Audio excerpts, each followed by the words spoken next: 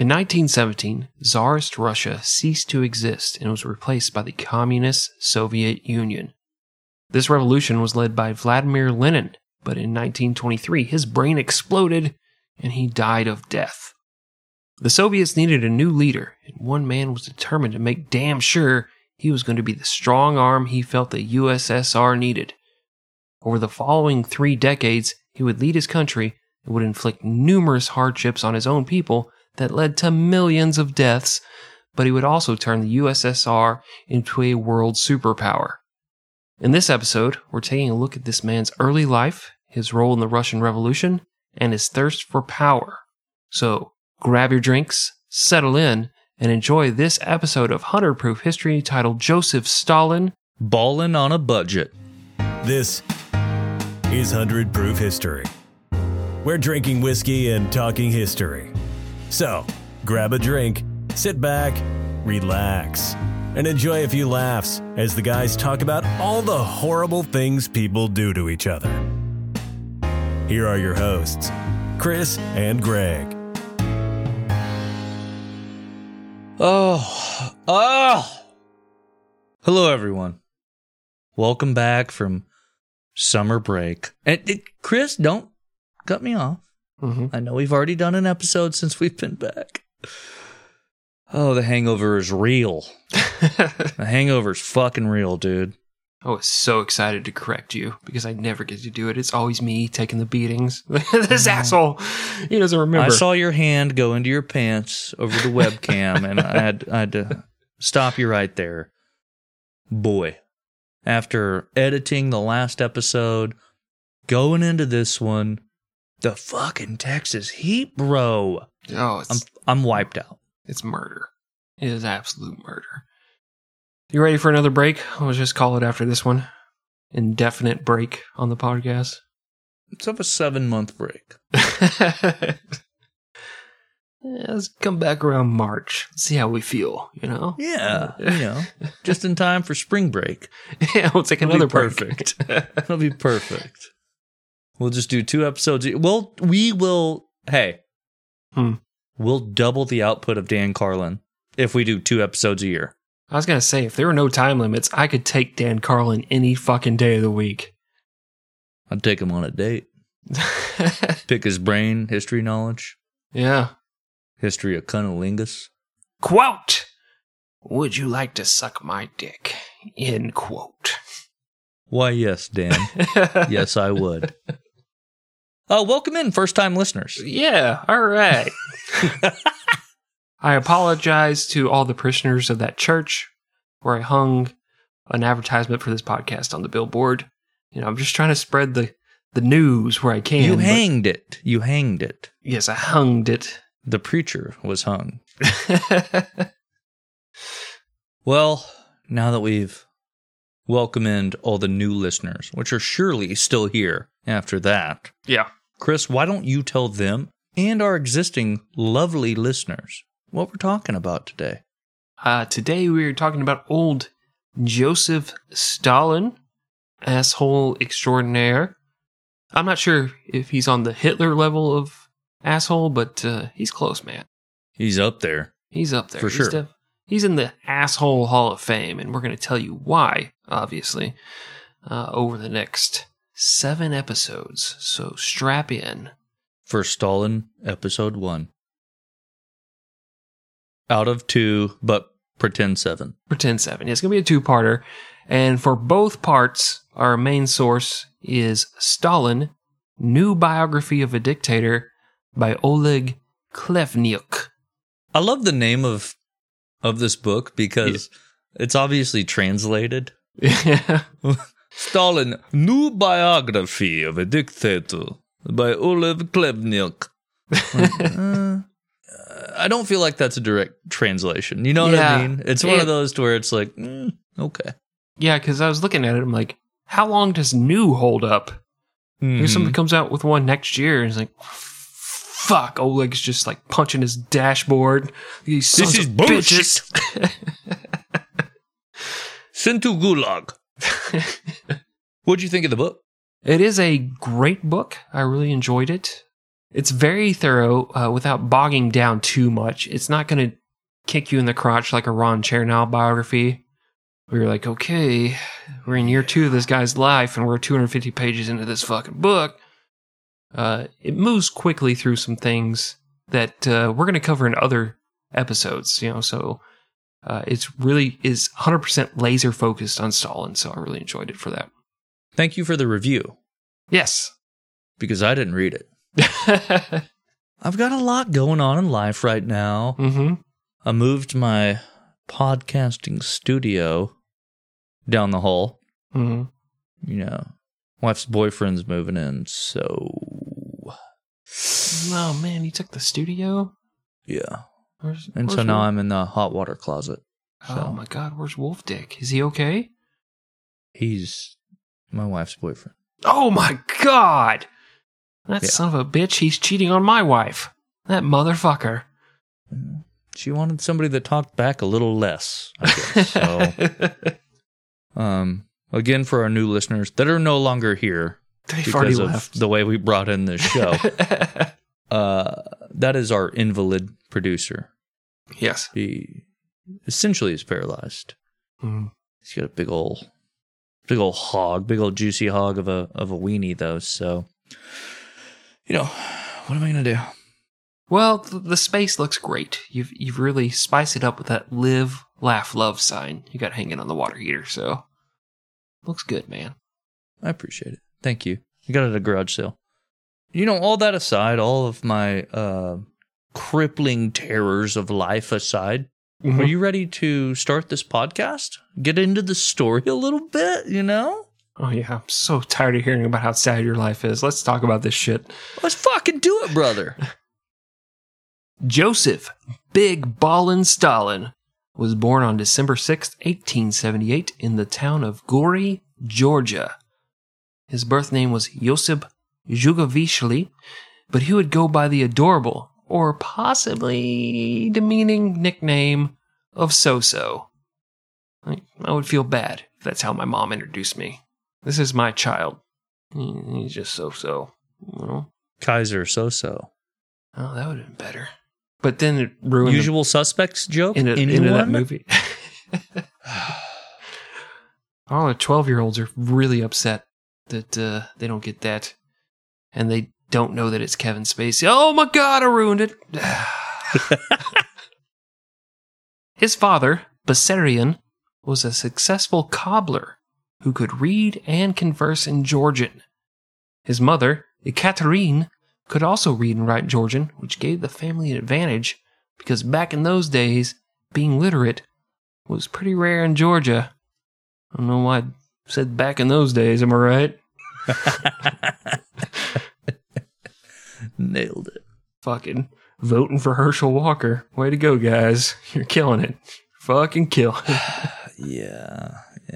You see, the bad air is in China, and then when we get the good air, they push the bad air out, and it brings the good air to China and the bad air to here.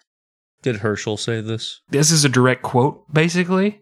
When he's talking about the environment. Great. Yep. Okay. I love this country.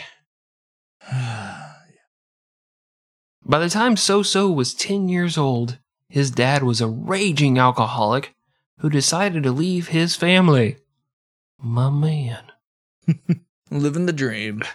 Fortunately, Ekaterine was a skilled dressmaker, and So-So was an only child, which meant his mom was able to continue to pay for little Yosip's education at the Gori Theological School. Later in his life, stories about Stalin's childhood would go into great detail about how he was ruthlessly beaten by both parents, and that's why he was such an asshole. Now, after recent legal issues, I am under court orders to tell you that I am not a child psychologist. But, unprofessional opinion, I can still see how a shitty childhood can make for a shitty person. What happened to me? That's why I ended up in that RV telling all those kids I was a psychologist. Dude, I mean, personal experience kind of trumps everything. It does. It does. A little bit of confirmation bias sprinkled on top of, the things that happen. Yeah, you can't disprove that with some science-y mumbo-jumbo. Like education? Yeah, that's fucking stupid. Sounds like some Dr. Fauci bullshit. Well, our main source points out that literally every kid in Georgia in the late 1800s was getting the piss beat out of them on the regular, and none of them turned out to be ruthless dictators who murdered millions of his citizens. Or her. Or her, yes, sorry. Been a lot of female dictators. So we'll let you make your own decisions. As a child, So-So suffered through numerous illnesses, including smallpox, which left his face pockmarked for the rest of his life. He was also born with 2 toes on his left foot fused together. When he was 12, he was run over by a goddamn carriage. He spent months in a hospital, and the doctors did such a shit job repairing his left arm that the joints would remain atrophied for the rest of his life, and the arm never functioned properly. Now, I've seen pictures of Joseph Stalin. I know he has a full-size arm, but doesn't it make it a little better to picture him with a tiny baby arm? Like this evil dictator. She's got this little bitty hand sticking out of his shoulder. It would be funny if the carriage, like, chopped off his arm, but he's like Deadpool, and he just had a little actual, like, baby arm coming out. Dude. But imagine, or let me preface this. Mm-hmm. Nothing about the atrocities of World War II are funny. But imagine if it was Hitler that happened to. Baby arm?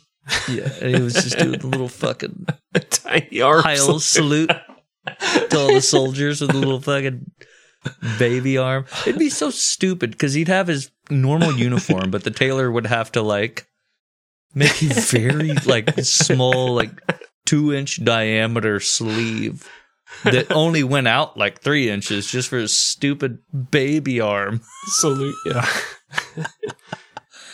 And then he killed a lot of Jews and retarded people and homosexuals, gypsies. And so it's not funny. Well, I wanted to make it's not more jokes. Funny. I want to talk about it like if he had broccoli in his mustache and he's trying to use the baby arm to get it out of there instead of like his actual working arm. And no, go ahead, and then I'll edit that last part to go at the end. Okay. These fools will never know the difference. Idiots. All right, go ahead. Yes, you're right, Greg. That is horrible that Hitler did that. You said multiple jokes, though. You said jokes plural. Oh, I don't know. It was only the broccoli. It was only the broccoli. It was only the broccoli. That's why I stopped this whole show down. And then he gets a baby arm and he gets a little baby carrot and he pretends like he's smoking a cigarette. It's so cute. Hitler's cute. I love him. That's quote Chris. I didn't say any of that. And, well, no, you text it to me. But anyway, continue with the podcast. Well, I guess. I'm going to talk about Hitler for a little bit longer. Just check your phone. Well, there are other stories from Joseph's childhood, like his dad kidnapping him and forcing him to work as an apprentice cobbler. Should we explain what a cobbler is for the 12-year-olds? Do they even know who Daniel Day-Lewis is? Yeah, the guy who makes the fucking peach cobbler for dessert. Yeah, he became an actual cobbler in Italy after There Will Be Blood, the movie. Oh. Like, he retired, and that was his profession. Then he made crazy. the Lincoln movie after that. Like, everybody knew he was full of shit, but cobblers make shoes. Oh. And Crocs. Not dessert. They might make dessert, but it's not their profession. Fair enough. Well, anyways, his dad was a cobbler, and he allegedly kidnapped Joseph and made him work as a cobbler. And he's like, no, this is bullshit. Capitalism is nonsense. Or there was the time that his teachers at the Gory Theological School took Joseph and his classmates to good old-fashioned criminal execution, which made So-So yearn to become a public administrator to help the poor peasantry. But like a lot of our historical figures, most of these stories came out later in his life, and they aren't easily verifiable, so who the fuck knows if they actually happened? I gotta good feeling that this guy who's going to kill millions of people was really upset by seeing that hanging. Like, it fucked him up really bad. Like, he's like, oh no, I need to help people. That's how he felt. Hunging, Chris. Sorry, I always feel like I correct you on hung, so... It just... Yeah, I wanted to give you a layup, you know? I appreciate it. I really do, because I think You're welcome, man. I think I actually got it right for once. So spent the years of 1888 through 1894 at Gorey Theological, where he was a model student and received the grade of excellent in sacred history, Orthodox catechism, liturgical exegesis, and ecclesial typicon. Nailed that. Holy shit. Russian, Georgian, geography, penmanship, liturgical chant, and behavior. So smart. God, I'm so learned. Fucking nailed it. Thank you. Well, because he did so well in all of that obviously made-up bullshit, he was accepted into the Tiflis Theological Seminary. Life at Tiflis was much more strict, and although he spent more than 4 years there, things didn't go too great for little so-so Stalin. Things went kinda so-so. Wolfdick, boo this man. I'm so sorry. He wanted to experience the world and learn about Georgian things and read non-religious books like novels by Victor Hugo and political writings by Karl Marx. And that shit was way off limits at the Russian-dominated seminary. It's kind of interesting that he was a big Victor Hugo fan, because he would later, literally arrest people for stealing bread or hiding grain just to feed their starving family. Just like old Jean Valjean in Les Miserables. Yep. Old Hugh Jackman. Oh, Hugh Jackman. Well, So-So's grades began to suffer, and he was frequently punished by being thrown in a holding cell. He began to rebel by refusing to acknowledge the monks and by declaring himself an atheist. In August of 1898, So-So joined a social democratic organization and began working as a propagandist for small groups of workers. His time at the seminary ended in May of 1899. According to some sources, he left on his own, and he was begged to come back by the school. Our main source states he was expelled for failing to appear for his exams. Stalin himself would claim he was kicked out for pushing Marxist propaganda, and his mom would claim she took him out of the school because he was having health issues. Either way, at the age of 20, Stalin's schooling days were over. He worked as a tutor for a bit and then went to work for the Tiflis Meteorological Society, where his job was to collect data from instruments. This allowed him to spend most of his time reading and studying communist literature and organizing groups of workers. The police began to suspect him of being a communist agitator in 1901 after he organized a strike, so Stalin booked it to the city of Batum, which was a major hub for the Russian petroleum industry. And he knew Sting wasn't going to follow him there. You know, the police. The police were suspecting him. Fucking nailed it. Absolutely nailed it. Good job, Christopher. I felt really good. It felt, just... Sometimes you just know. You just know you're on the beam, you're doing the little twirly things, and you jump in the air, do a triple axel, land, and you just knew you stuck it. You fucking stuck that landing. That's why they call you one of the top 250 co-hosts in the country when it comes to podcasting about history while drinking.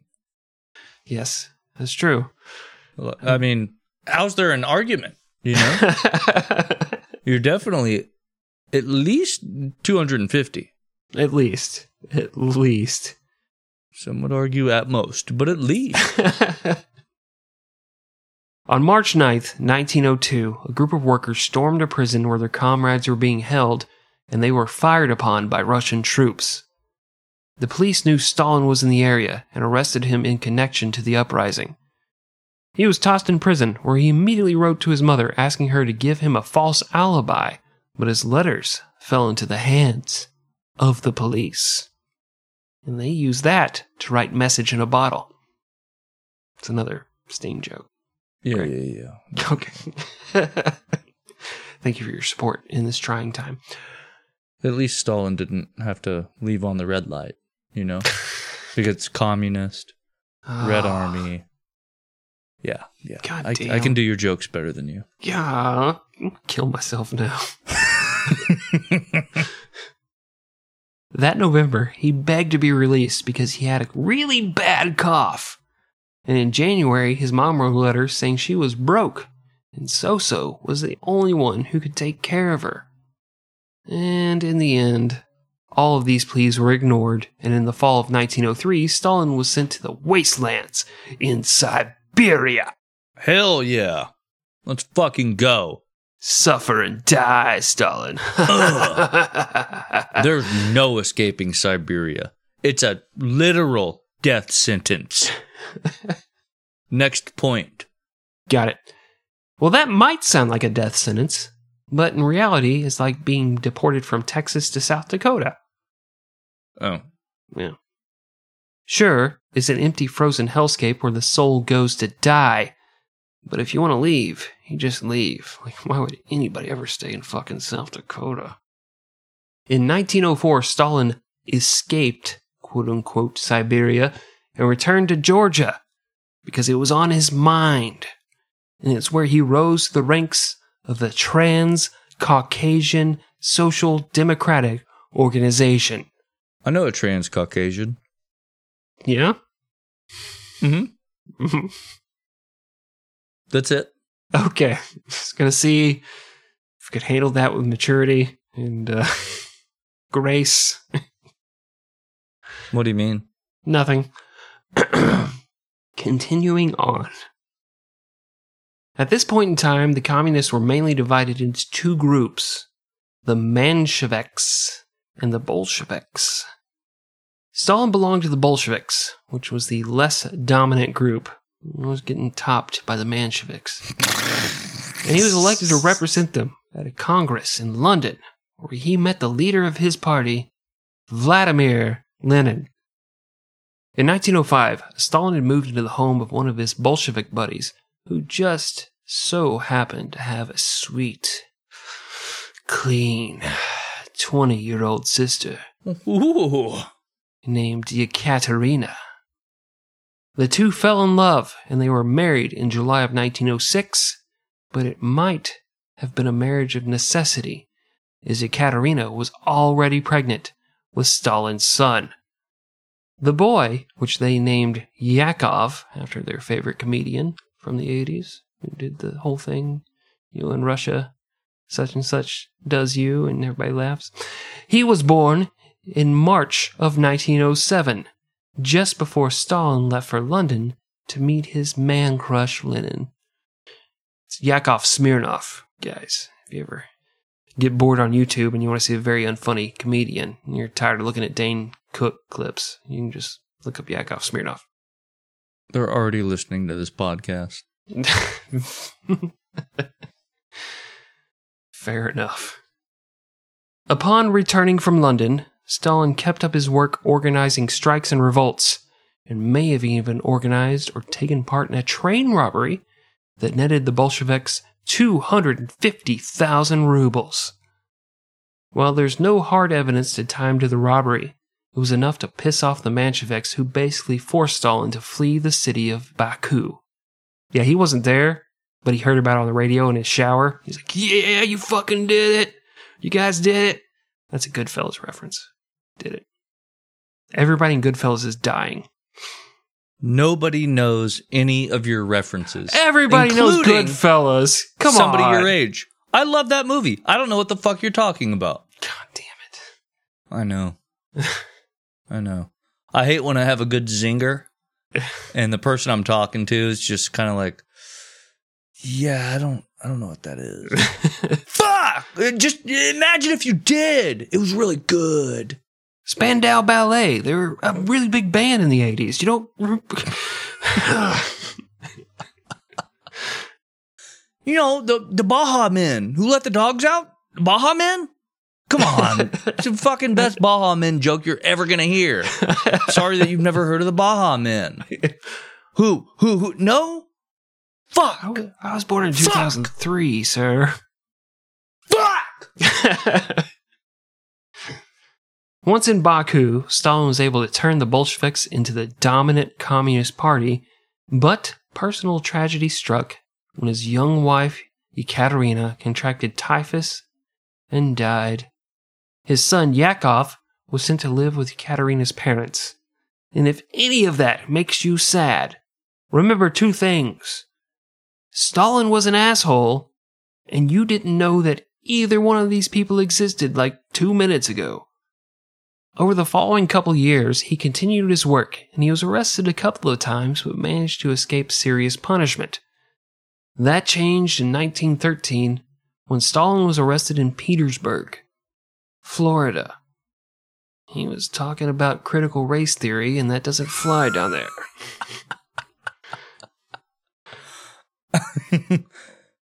He was educating people on sexual education. And, straight to the gulag. He was sitting in a Starbucks and said, "Yeah, I saw two guys kiss each other once." Arrested. Boom. Done. Right there. Right fucking there. He would spend the next 4 years in a Siberian town that was inside the Arctic Circle. There were proposals made within the Bolsheviks to help him escape, but they never came to fruition. Stalin became dejected and stopped working on the communist cause, instead focused on stupid little things like, trying not to starve or freeze to death in a place humans were never meant to live. And little known fact, during this exile, Stalin moved in with the Pereprigin family, which was 5 brothers and sisters, all of whom had been orphaned in Siberia. It was then that the 35-year-old Joseph Stalin began an intimate relationship with 14-year-old Lydia Pereprigin. Oh. Stalin would allegedly impregnate her twice, with one of the children surviving infancy, but he never acknowledged that the surviving boy was his. That's how you catch stats rape charges. Oh, dude, that's stats rape all day. Yeah, fucking piece of shit. Fuck you, Stalin. Very, very clear case stats rape. This might be the worst thing Stalin's ever done. We'll see. We'll see.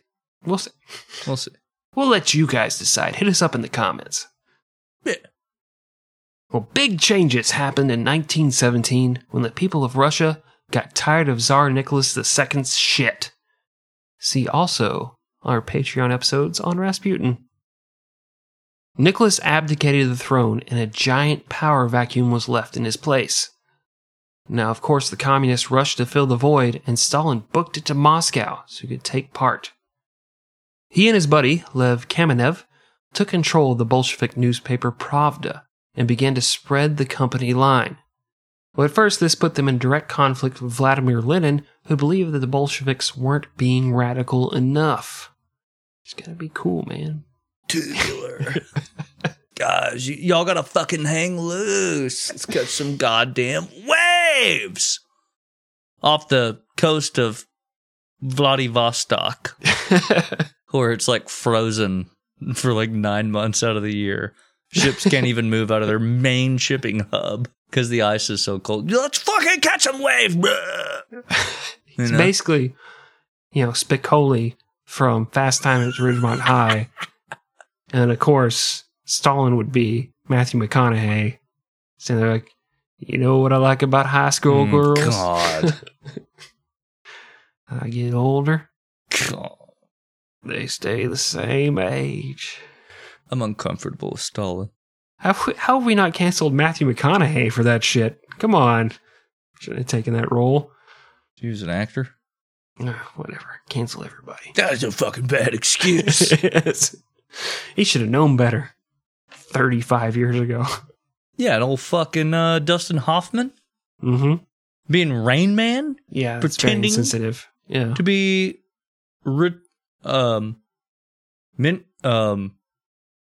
autistic.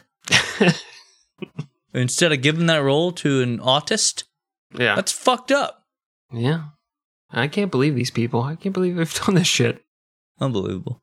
Not everybody can be the perfect bastions of humanity that we are.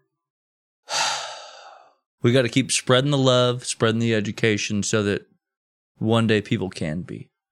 That's the dream. It's the whole point of this podcast, So why we do it? Yep.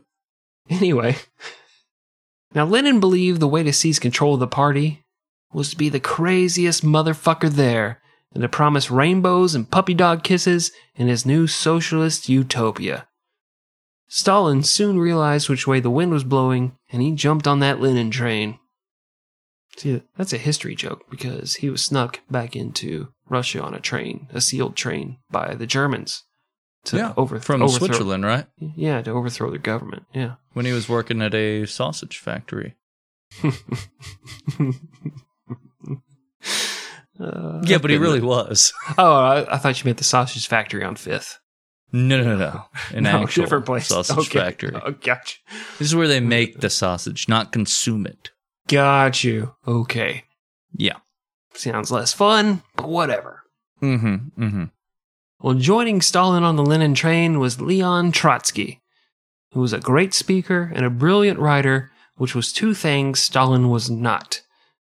The two basically became frenemies, who worked together to push the Bolshevik agenda, but they also hated each other on a personal level. Lenin's far-out ideas made him a target for arrest by the imperialists and even more moderate members of the Communist Party, so in August 1917 he booked it out of Russia.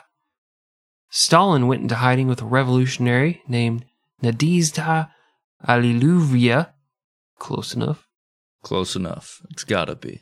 Who was a 16-year-old girl that Stalin had known since she was a child, and he'd even saved her from drowning at one point. Nice father figure, Her dad's gone. He's just got to fill that role, take care of her. He's going to fill that role, and he's going to fill that hole. Oh, God. Because he's a nasty He is a motherfucker. Sick fuck. Because naturally, the 38-year-old Stalin fell in love with her and would later wed her on an unknown date in 1919. Just celebrating the end of the Great War. Celebrating her turning 18, age of consent. We're getting out of these foxholes and getting into the... You know what? Just continue. Never mind. Yes, okay. In October of 1917, Lenin decided, fuck it, it's go time, and snuck back into the country and led a coup against the Provisional Russian government. On the 26th of that month, the Bolsheviks seized control of the country.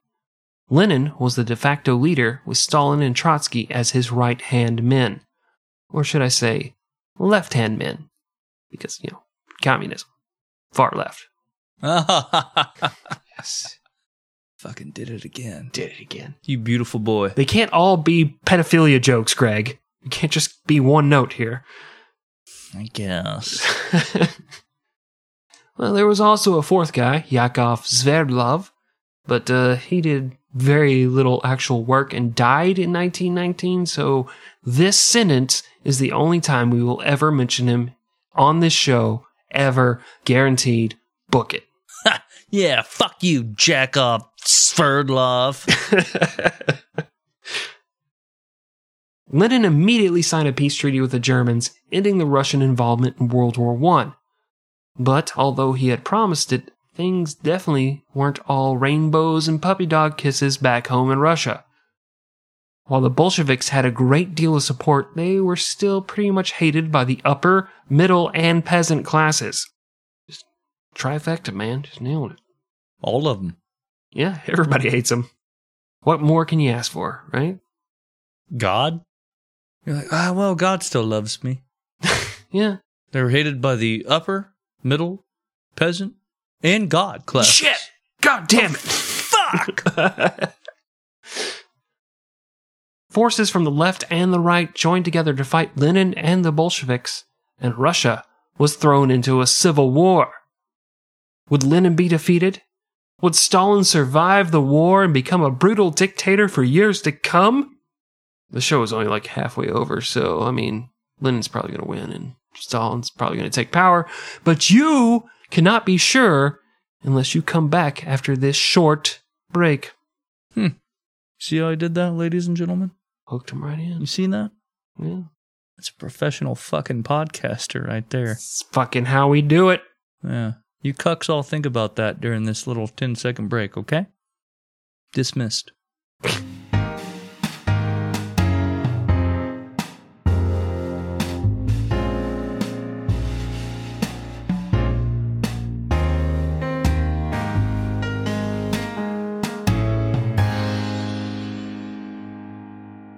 All right, we are back from break. Hope you guys enjoyed it. You might have noticed it was a little longer than usual. At least it felt that way on my end. Yeah, it was the exact same amount of time for them. Oh, yeah, time is relative. I've learned that from a cartoon version of Albert Einstein trying to explain it to me like a 5-year-old. Most of it went over my head, but still. I believe it's Albert Epstein. Also, things going over 5-year-old heads on that island. Oh, Wolf Dick, give him something. Balloons. Yeah. Birthday parties. Yeah. For pedophiles. Pedophiles bring their kids. Oh my God, he turned it around again. We're just doing 180 after 180. You guys don't know where we're coming from. This is that road in San Francisco that's all swervy, and we're doing car chases down it. You just don't know what fuck's coming. Speaking of Epstein, not in the same category, but another somewhat nefarious person in American culture right now is a certain Alex Jones. Oh, yeah. Yeah. And I started looking into him a little more, and I realized something, Chris. While I despise many a thing that Alex Jones says, I do very much admire his energy. Oh, yeah? Yes. Oh, dude. Big man energy. He's got that big, just excited guy energy, just loves everything. That's what I think of when I think about Alex Jones. Think about this. I'm a pioneer. I'm an explorer. I'm a human, and I'm coming. I'm animated. I'm alive. My heart's big. It's got hot blood going through it fast. I like to fight, too. I like to eat. I like to have children. I'm here. I got a life force. This is a human. This is what we look like. This is what we act like. This is what everybody was like before us. This is what I am. I'm a throwback. I'm here. I've got the fire of human liberty. I'm setting fires everywhere, and humans are turning on everywhere. That's about my level of mental stability. And he's aggressive like I want to be, and I'm not, Oh, so. Yeah. He really speaks to me as a white male, disenfranchised white male. I feel like he's saying a lot of things that, maybe explain why I don't get my way all the time, like I thought the world was going to be one way and it wasn't, and then he said a bunch of stuff, and I don't know, maybe we should go storm the Capitol. I don't know, I'm just saying things. I'm just saying. Fucking unacceptable when I don't get my way 100% of the time. That's all I'm saying, and I don't think that's saying too much, Yeah, I think it's the liberal Democrats' fault, too, that I don't get what I want all the time. I'm not trying to make this all political. I'm just saying that this country has its boot on the neck of the white man. That's all I'm saying. That's it, dude. Oh, we need to be careful. That dude just lost a lot of money. He's probably going to sue the shit out of us now. Oh, no, he can come after me. You know what I'm going to say? What's that? I'm a human, and I'm coming.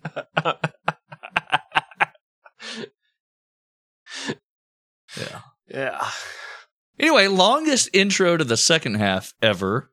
Right. Well, sometimes we got to bring it back with a little bit of good times because things aren't going to be so great for the Soviets and the Russians and all those people under Stalin. We'll get to that here in the second half. But before we start any second half of this podcast, we have to do one thing, and that is pop the top on our second half seltzers. Second half seltzer. Second half seltzer. Second half seltzer. Yeah. And in 3, 2, 1, okay, comrades, do it. Go pop. I'm a human, and I'm coming. It is good. Seltzers are delicious, and I will not be shamed for drinking them. at guys' night out at the bar. Okay? I won't shame you. Oh, thank you. Thank you. Until I go to the bathroom, then like, can you believe that fucking guy? What Dude, did y'all see Chris drinking that fucking seltzer? Yeah. Then, like, the Bud Light label, like, slips off of my apple teeny. I don't know why I thought you guys were going to buy this. It's in a martini glass, like, and it's just got a Bud Light label loosely wrapped around it. I'm sorry, okay? Bartender, give me 12 shots of Everclear. Let's do it, fellas. Let's do it. Please pour water in mine. Please. Buttery nipples, they won't know the difference. They don't know. And if you could roofie like 6 of them, I'll slip you an extra 20. But surprise me. You take your shot and you're like, oh. Well, Greg, are you ready to start this second half and tell the people the story? Well, you know, what's left of this part of the story about Joseph Stalin? I've actually had a few days to prepare this time, so yeah. I am fucking more ready than I've ever been in the second half. You're a human and you're coming. Let's do it. Hell yeah. I'm a human and I'm coming. The Bolsheviks had control of Moscow, but a huge portion of the people hated their guts and were willing to fight them. A civil war would rage between 1918 and 1920, leading to the death of at least 8 million citizens of the Russian Empire, and another 2 million straight up bolted out of the country. It's like, man, fuck this shit. Moving to Canada. Out. Not my president. Yeah, exactly. For comparison, World War I had been considered a gruesome failure for the Russians, with a death toll of only 2 million. That's it. Yeah, fucking. Only 2 million individual lives. Relative to this, it's kind of it's get out of jail free card. It's cheap, you know. Yeah, this is your Prince Albert Epstein relativity.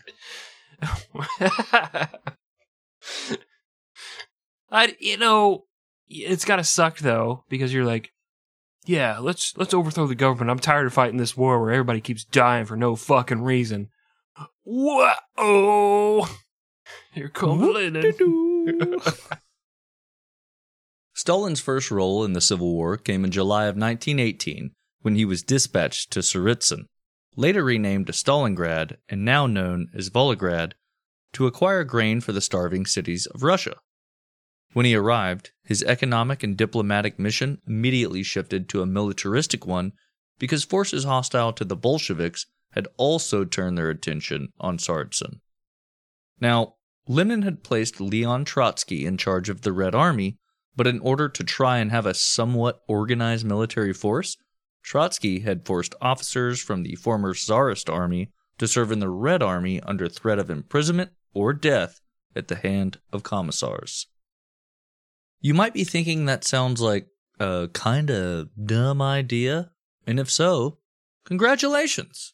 You just agreed with Joseph Stalin. Fucking got him.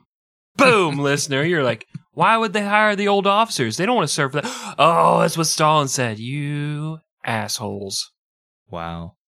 Bet you love your moms, don't you? Yeah. Just like Hitler. Ha! Double got him. Double fucking got him. You like dogs? You think people shouldn't smoke? Oh! Ooh, Hitler again. Look who's the Nazi now. Oh, smoking is das Verboten. Idiot. But Stalin's idea to fire them all and take command himself was equally dumb, considering Stalin had absolutely zero military experience, and now had no one to advise him at all. After a couple of months, Tsaritsyn was in danger of falling to the White Army. And if you're asking yourself, what is the White Army? And what does it have to do with January 6th? Well, let me tell you. This is a different White Army. And they were anti-Soviet forces during the Civil War. You had the Red Army and you had the White Army. You just know the Red Army more because, spoiler, No, don't let him know. I mean, boop, boop, boop, boop, boop. I'm a white man and I'm coming. Is that what he says? No. I'm a human and I'm coming. The white man was just implied. I didn't need to say it. Yeah. Now, in response to this, Stalin had his secret police round up former Tsarist officers, former Tsarist officials, and basically anyone who didn't get violently ill at the idea that Russia was ever ruled by a czar, and had them imprisoned and purged. Oh, he made him throw up. That's a weird torture, but yeah. It means systematically murdered. Oh! In this case. Oh. It's a little different. Well, and apparently it worked like gangbusters, because when Stalin asked if he could do it in another city, Lenin replied with a fucking thumbs up emoji. But it was like, it was a black thumbs up emoji for some reason. It's like, you think you're, like, is this edgy or something? Yeah. Are you trying like to be the funny? white kid replying with the black thumbs up emojis? Like, really, dude? I mean, it's low hanging fruit. Stalin still laughed when he saw it, because he's a piece of shit. True. Trotsky was not impressed. He pointed out that the Red Army had more men and better equipment, and yet they kept losing to farmers because Stalin was a dumb doo-doo head. And that's why, Greg, this week, I am proud to be an American, where at least I know we've never lost to farmers who are, had worse equipment and less training and less men. Just glad that's never fucking happened here. So I salute you, American flag. I mean, we won as that. It's Vietnam, though. We lost against them. Oh, okay. I didn't know where you were going with that. I'm sorry. Vietnam was a conflict and not a war. Please. Please. We didn't even want to win that shit. Yeah, dude. That was for the military-industrial complex. Everybody knows that. It's basically a preseason game for us. Just getting warmed up for the Russians. Oh, that's awful. Well, Trotsky asked Lenin to consolidate the entire Red Army under his command, and this time Lenin responded with 2 thumb-up emojis and that emoji that it's like smirking and wearing sunglasses. But like the 2 thumbs up this time, they're just the default regular, the yellow one. Yeah. But then 1 white one.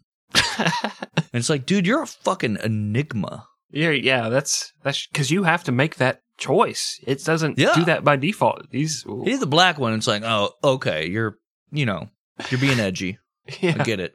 It's like, because you're obviously not black. Yeah. We get it. But then to do the regular default one, then the white one. It's like, what the fuck is going on here? What's your game, friendo? Yeah, that's when you just call and you're like, dude, what are you doing? Stalin was given another chance in 1920 when the Polish invaded Ukraine and captured Kiev. Something that was brought up to our attention at the invasion of Ukraine here a few months ago, where people were like, you guys keep calling it Kiev on your shows, and it's Kyiv.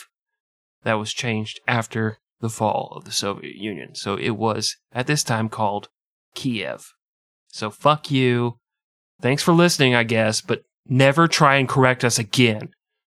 In short, SMD. Lenin sent Stalin to the south to lead the Red Army in a counterattack, and at first, things went pretty okay. The Poles were driven out of Kiev, and plans were made for the Red Army to push onward into Poland. Lenin thought that the Polish would revolt and overthrow their government in favor of communism, but Stalin wasn't too sure. So when an order came for Stalin to transfer his forces to the army attacking Warsaw, he straight up ignored it. The Red Army was soundly defeated and pushed out of Poland, and Stalin was called back to Moscow to explain himself. It was then that Stalin did what he would do for the rest of his political career, accept no blame and claim he had been sabotaged by his support staff, which is oddly familiar to me for some reason. Yeah. Reading this whole story, I'm like, man, this sounds like a playbook of some sort. I don't know. Of those leftist Democrats who are turning our frogs gay. I'm a human, and I'm coming. Trotsky pointed out that even Stalin's success had come from the tactic of throwing his army straight at the enemy and using his numerical superiority to win the fight while suffering massive casualties. And this would be the case for decades to come. Stalin then said, "Hey, if you guys are going to be dicks about this, I'm just going to quit army," thinking they'd beg him to stay. Instead, they said, "Cool, bro," and accepted his resignation. The Civil War ended in 1920, and the Bolsheviks and Lenin came out on top. But their communist dream world, in which money doesn't exist and everything's run through direct exchange, well, didn't quite come to fruition. What? Weird. Communism would work if they ever tried the pure form of it, is what I've read on the internet 1,000 times. It's never been done, Chris. It's never been tried. Been done. Instead, they had to allow for just the teensiest bit of capitalism, like the use of money and allowing peasants to sell their produce instead of giving it all to the state. This kept the people from revolting and protesting, but the fall of the government, the Civil War, and the upheaval that immediately followed led to a massive shortage of grain and a year-long famine that resulted in the death of 5 million people. Makes World War I look pretty great, doesn't it? Idiot Russians.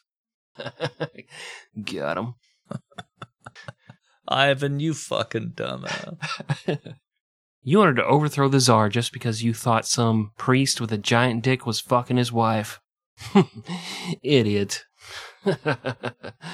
He was like a cleric, if anything. No, it doesn't matter. They don't know that because they haven't listened to the Rasputin episodes, which are only available to our Patreon listeners. You're welcome, Patreon. And you're decidedly unwelcome, normal listener. I'm a human, and I'm coming. Wolfdick really loves that drop for some reason. God, he can't stay away from it.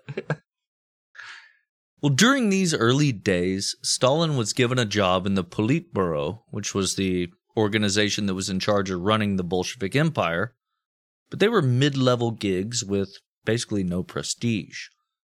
He probably would have faded into obscurity, but Lenin and Trotsky were starting to get real bitchy with each other over who should be in charge. Since Stalin made it very clear that he backed Lenin, he was quickly moved out of his middle management position and made the general secretary of the Central Committee, which is basically fancy talk for a guy who helps make important decisions. Brings you your coffee, hangs up your coat when you get into work, wears those stockings with a seam down the back. Just your general secretary.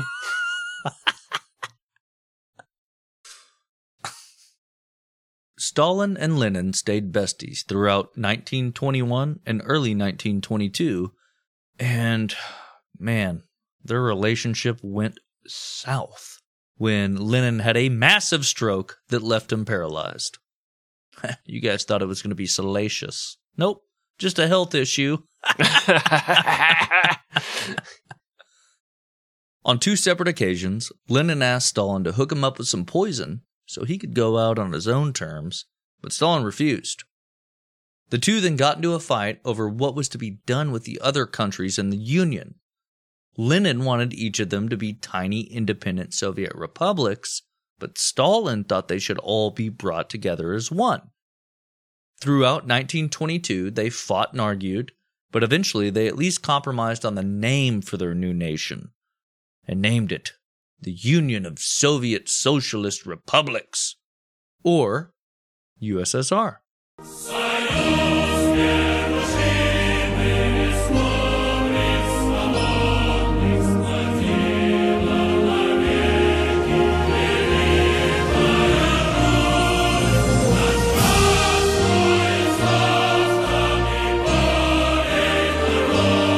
so much better than our national anthem. It's so fucking like, and I was just like, oh, I saw some fighting outside, but the flag was still there. I looked up and it was there, so I stayed in my foxhole. I was like, okay, well, it's still there, so. Yeah, and I wrote, we're good. I'll get up. If they take it down, I'll get up. But, it's still good, so I'm just going to sit here and cry and write letters to my mom and put them in the dirt. In case I get killed, the blood doesn't ruin the ink. Because I'm gonna tell you, I'm fucking terrified right now. Okay, and I want my mom to know how I feel. Francis like Scott. That? Is that what you're saying? Yeah, Francis Scott Key was basically Oppum from Saving Private Ryan. Like, they're just fucking murdering the shit out of Tom Hanks, and he's typing up a song. Like, oh, as long as the flag's there.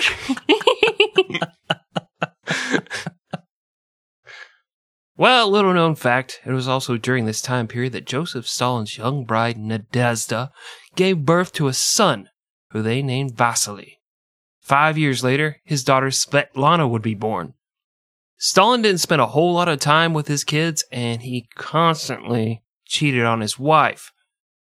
He would make up for lost time later in his life, but he still considered both of his children from this marriage to be bitter disappointments. Not my dad. He knows I host a history podcast, and he's super proud. Fuck you, Dad. Well, at the end of 1922, Stalin further pissed off Lenin when he made a call to Lenin's wife and treated her somewhat sexily. No, I'm sorry, that's not what it says. Somewhat harshly. From that point on, Lenin made sure to tell anyone and everyone that Stalin was a rude dumbass.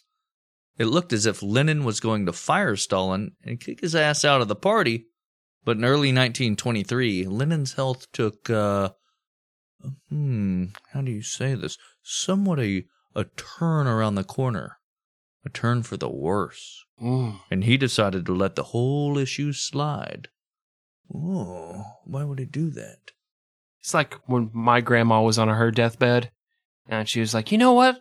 Those Jews, they're pretty okay. I was wrong all these years. God damn it, Grandma. We knew it. We knew it. God damn. And luckily, I didn't inherit any of her biases. Except against the Polacks. Because, because everybody hates those guys, right? Guys. So your grandma was like on a deathbed, you said, right? Yeah. I mean, there's, I guess, vague parallels to my uncle. Mm-hmm. He was on his death liberator. It was a little sex block thing. Yeah. Triangular shaped thing for, I don't know, different positions or something. It was extremely uncomfortable for me to see as a young man when my mom told me about it. Okay. So your mom went in there and saw it, and then described it to you in full detail. No. I didn't know what it was. He was still alive when we went in there to say our, final piece and all that. Mm-hmm. I just was wondering why he was on a triangle and still had like a nasal cannula and was on a heart monitor and all that. Bury me next to Greg's little brother. Well, he just said he wanted to die as he lived, and... Dude, I don't know. What do you want from me? I don't... You think I can explain the trauma that I've experienced? Not in this podcast. That'll be a separate podcast for our Patreon listeners. It's called Secondhand Trauma. Third-hand trauma, actually. Yeah. The other two hands were occupied at the time. Yeah. My two hands were holding on the windowsill. Trying to get out. It was the third hand that was traumatic. We'll see in the Patreon exclusive coming soon. Well, I always wished he was coming sooner than he was. No. To my birthday party, he always showed up late. Oh, gotcha. Yeah. Okay, I'm with you now. Sorry. I was Thinking about something else. Thinking about a joke I heard earlier today about somebody being molested by their uncle. Continue the podcast. Ooh, that's a weird joke. Well, all that aside, while Lenin was sitting at home, the Politburo took over control of the entire country. While it was designed to be a group project, Stalin soon began making moves to control the whole thing. His first move was to convince the Politburo that Trotsky had too much power because he was in charge of the Red Army. They agreed to put the army under the control of the Politburo and strip Trotsky of command, which meant if he decided to try and seize power, he'd no longer have the military behind him. Yeah, and that's kind of cool because, we've studied a lot of history, and it reminds me a lot of ancient Rome, where, like, Caesar did the same thing, where Caesar had control of the army, and that allowed him to march back into Rome and take power. And so Stalin was like, not today, Trotsky. You're not going to Caesar me. Only my wife can do that, and she has to wear an accessory. The old Caesar tossed salad. Mm-hmm. In January of 1924, Vladimir Lenin died of death and went straight to hell. Presumably. This left the Bolsheviks somewhat directionless. Trotsky wanted to move more towards the communist utopia that Lenin had promised, but Stalin wanted to keep the few bits of capitalism they held. The party fractured, but Stalin was kind of a better politician than Trotsky and managed to turn everyone against him. It also helped that Stalin was in control of and directed the secret police. Not only did he spy on him, he was also able to fabricate evidence that made it look like Trotsky was trying to overthrow the government.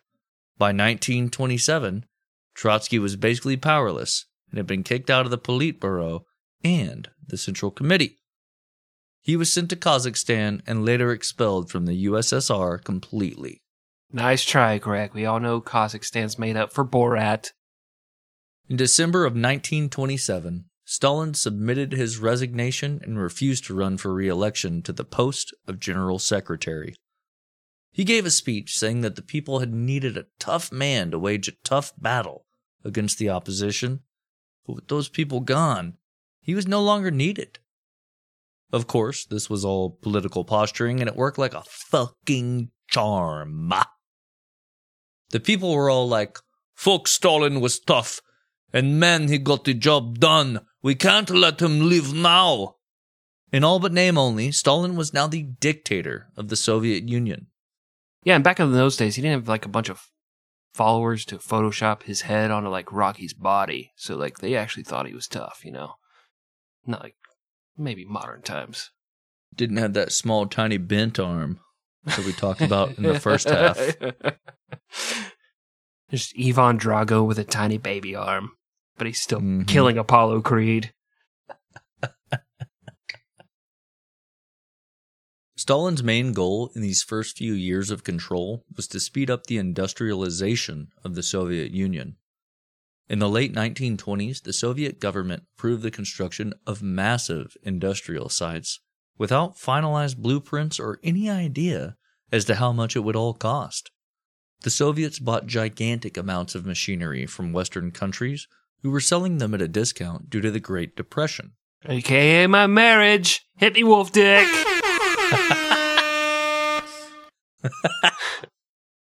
And behind it all was Stalin, who demanded ridiculous amounts of cars, tractors, and aircraft be built without any real idea how to make it happen. One thing he knew is that he needed raw materials and workers to make that happen, so he turned his eyes to the peasants in the countryside. In 1929, he announced the creation of kolkhozes, or collective farms. These were to be created all throughout the countryside, and the peasants were to be forcibly moved there to work, essentially becoming indentured servants of the state. Wait a second. Not slaves. No, I don't. Oh, yeah, they did it in 1865. My bad. Continue. Unbelievable. By February 1930, over 50% of the peasantry had been sent to a kolkhoz. Of course, they didn't go willingly. Anyone who refused to go was arrested and beaten, and the agents from the cities that made sure this happened also made sure to plunder the peasants' homes and rape the women. Any funny fucking jokes here, Chris? Huh? No, sir. No. Okay. Uprisings began to happen throughout the country, but Stalin played dumb and, well, he blamed his subordinates for the brutality. Then he went ahead and ordered his troops to make sure that the peasants did as they were told. Between 1930 and 1932, hundreds of thousands of them were shot or imprisoned, and another 2 million were sent to exile, where most of them, especially the children, died slow, agonizing deaths. And now a Chris joke. Hey, Greg, what's the best time to go to the dentist? I don't know. 2:30. Yeah, because it's 2:30. Tooth hurt. Okay, I'm sorry. Continue. Anyway, back to the dead kids that died agonizing deaths. Well, hey, good news. Stalin said that his 5-year plan to industrialize the country, it had been a smashing success, and they had reached their goals way ahead of schedule. Of course, they hadn't come anywhere near the lofty goals established by Stalin in the first place, but no one likes to get bogged down in the minutiae of things like that when you can just sit there and lie about it. And for the peasants, things somehow got worse. It turns out that forcing people to move to collective farms and work against their will, under the threat of death, leads to, how do you say this, less than ideal production. A 2-year famine struck in 1931, in which 5 to 7 million people starved to death. To feed the people in cities, Stalin ordered all of the grain, meat, vegetables, and dairy products taken from the peasants. In early 1933, the secret police observed widespread cannibalism, with reports that mothers were murdering their own children to feed their families. Jesus Christ. Yeah, I'm guessing something slipped there. He didn't mean to do that, guys. God. Well, yes. Things in the Soviet Union were going great, and the future was full of fun things like violent purges of the government and military, another war, more famine, and nuclear proliferation. But if you want to hear about all that, you're just going to have to come back next time for the exciting conclusion of this HPH series on Mr. Joseph Stalin, who we promise will wind up dying a very painful death. But for now, end of this part of the story. Woo! Whoop! We did it! We told half of the Joseph Stalin story. We're going to tell the rest next time. But before we tell the rest of his life, there's a few things we left out of this part of his life intentionally to keep you hanging on. You're like, oh, there's probably a little bit more. There's probably some things they didn't tell us. Well, right now it's time for those, and we call them the fast facts. I'm a human! I'm a human, and I'm coming. Oh, she's getting lit. Fast fact number 1. Before the fall of the Tsarist Empire and the rise of communism, there were a ton of rumors floating around the Bolshevik Party that Joseph Stalin was a double agent and a spy for the police. This was because he quickly rose through the ranks of the party after people above him were arrested, and he always seemed to get lighter punishments from the courts. Now, there is absolutely nothing to substantiate these rumors, and it was far more likely that it was the opposite, and he had his own spies within the police department that warned him about impending raids. Fast fact number 2. I'm coming. Because he was in exile in Siberia, Stalin avoided the initial fighting in World War I. But after the first years of the war, which were complete and utter shit for the Russians, the Tsar decided that the exiles could be compelled to fight as well. Stalin was all ready to go, but his deformed baby gimp arm kept him out of the service. Privately, he stated he was ashamed of his inability to fight, but publicly, he would always say he was proud he was a good little Bolshevik and never fought for the Tsarist regime. Fast fact number 3. Stalin was a pretty bad military leader who blamed his subordinates for all of his failures, but he also made sure to take credit for things he didn't actually do. In 1919, he wrote to Lenin bragging about how he had captured a Petrograd fort using naval forces, even though he had been told by naval scientists, that's a real thing, that it was impossible. Lenin didn't know if it was possible, but he knew Stalin was full of shit because the fort had been captured entirely by ground forces. Fast fact number 4. Following his exile from the USSR, Leon Trotsky continued to write on the subject of communism and frequently spoke out against Joseph Stalin. In 1940, Trotsky was living in Mexico when an assassin broke into his home and drove a goddamn ice axe into Trotsky's brain. It shouldn't surprise you at all to learn that it was later revealed that Trotsky's assassination had been orchestrated by the Soviet secret police at the behest of one Joseph Stalin. All right, we thank you guys for listening. Hope you enjoyed it. Hope you're ready to come back in a couple weeks for the second part of Stalin's story. We got some World War II. We got some purges. Man, it's going to be a crazy fucking second part. An exciting conclusion for sure. And we hope you've enjoyed the first part of the story as well. In the meantime, you can check us out at 100proofhistory.com. There you'll find a little bit of biographic information. You can play some old episodes if you're just sitting at work and you got the browser up and nothing else to do.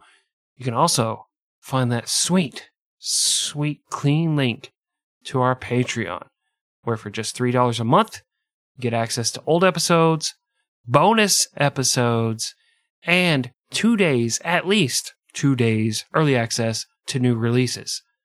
You can also find us on social media at 100 Proof History. We're mostly on the Instagram and the Facebook. Twitter just makes everybody sad, but we'll post things from time to time to try and brighten your day a little.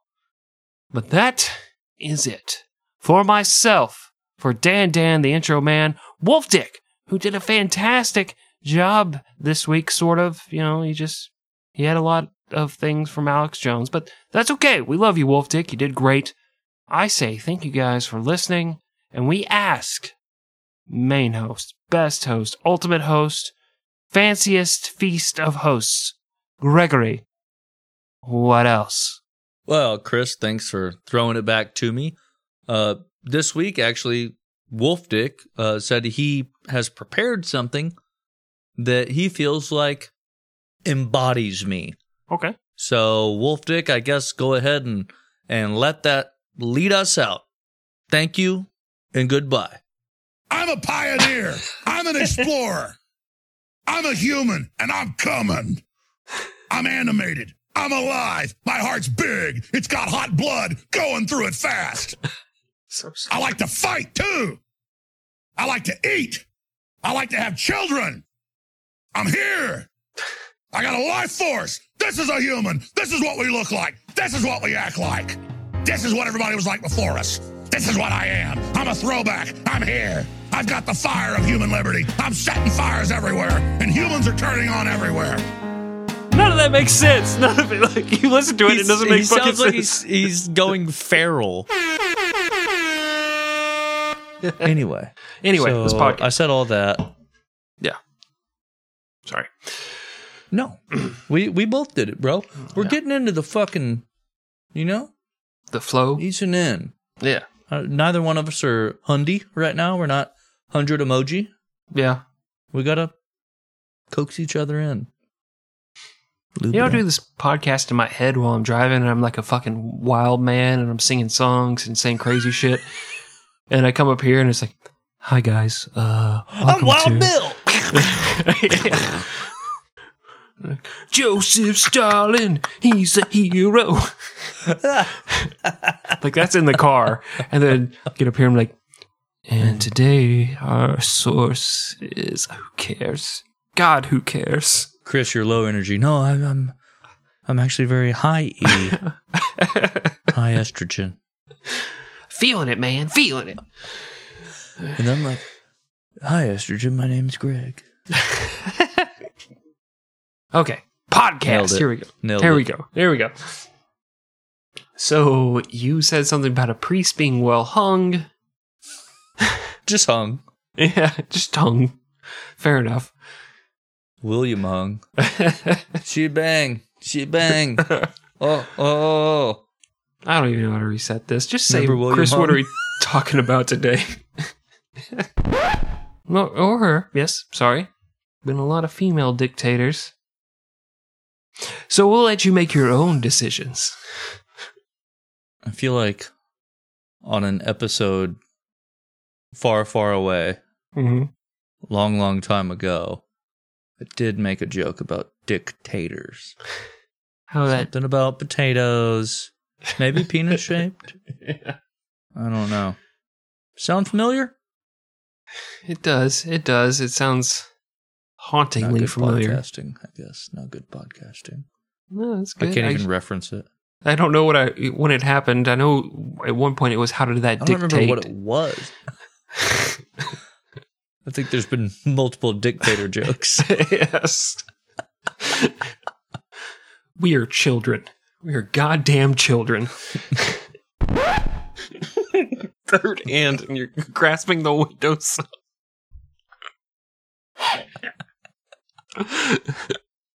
It's one touch of my privates. I know, I get it, yes.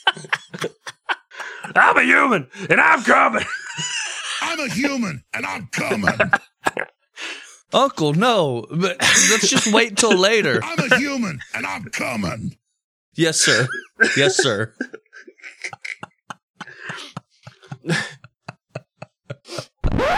And humans are turning on everywhere. What the fuck? Humans are turning on everyone. What does that mean? They're starting to get it. They're all starting to break out of the fucking Matrix, Chris. Sandy Hook was fake. Fucking idiot.